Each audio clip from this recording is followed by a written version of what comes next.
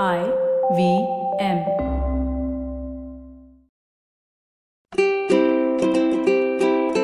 Hello and welcome to the Habit Coach Podcast, the bite-sized podcast filled with quick and easy actionable habits. Remember, great habits create that awesome life. I am Ashton Doctor, your habit coach. Today's fun fact of the day has to do with breakfasts.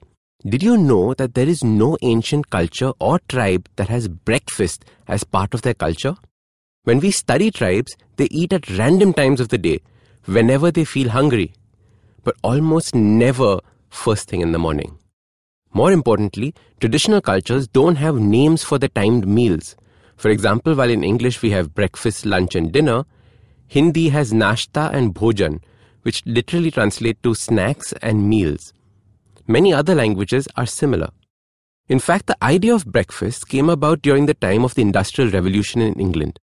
This was the time when people were coming out from all across England to be part of their labour force.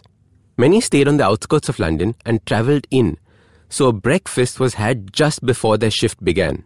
Working conditions were appalling, and they did not have a chance to take a break once started. Hence, a breakfast was what the mill workers had on the streets before going in. Soon, the white-collar office workers picked it up and started having breakfasts in a few restaurants before heading to work. The British, of course, took over the world and with them spread breakfasts. There are records that show British being aghast at the Native Americans for not having set meal times. They called them savages who ate as they chose. So before the British took over, most people ate their first meal pretty late in the day, close to about 11 or 12 o'clock. Work started early on farms and they could only take a break much later on. By now, you're probably either agreeing with me or think I'm absolutely mad. You're thinking, but people say breakfast is the most important meal of the day, or breakfast like a king, lunch like a prince, and dinner like a pauper. Most of the breakfast propaganda was started by companies trying to sell you their breakfast cereal. The truth is that the morning is the worst time to have something starchy or full of sugar.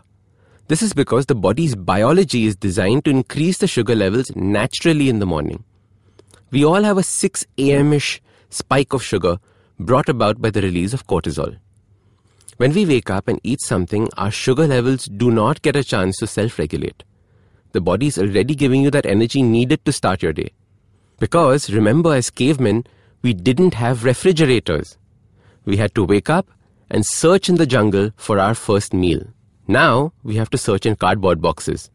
When we wake up and eat breakfast, we aren't giving the body enough time to heal, nor are we giving the body enough time to use all the energy it has stored. Fat, after all, is stored energy. It's the body's way of saving energy for a rainy day. So how do we get out of this societal-induced breakfast routine? So today's podcast is only the first step in your intermittent fasting journey. There are so many different kinds of fasts: 16-8, 18-6, alternate day fasting, 36 hours fast, 48-hour fast, etc. I'm here to guide you on that journey. So while the real magic of fasting takes place post the 16-hour mark, we start with a simple 12-hour fast. For most, this is also very hard because if your last meal was at 10 at night, you eat breakfast at 10 in the morning, which is 2 hours later than normal. 12 hours should be your minimum time between dinner and breakfast. If you find 12 hours easy, progress to 14 and up to 16.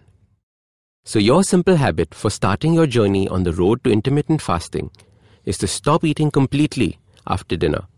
Not even a tiny chocolate or a grape enters your mouth. Once you wake up, don't eat anything till those 12 hours are over. Remember, 12 hours start from the time you finish dinner, not from the time you start eating dinner. During your fasting window, you can drink green tea, black coffee, apple cider vinegar, and water. So let's stop fighting our biology and instead start working with it again. So start these habits and share with us your progress using the hashtag #TheHabitCoach. If you like this podcast, don't forget to check out other interesting podcasts on the IVM network. You can listen to us on the IVM Podcast app or ivmpodcast.com. You can also follow us on social media. We are at IVM Podcasts on Twitter and Instagram. If you want to reach out to me, I am Ashton Doc on Twitter and Instagram.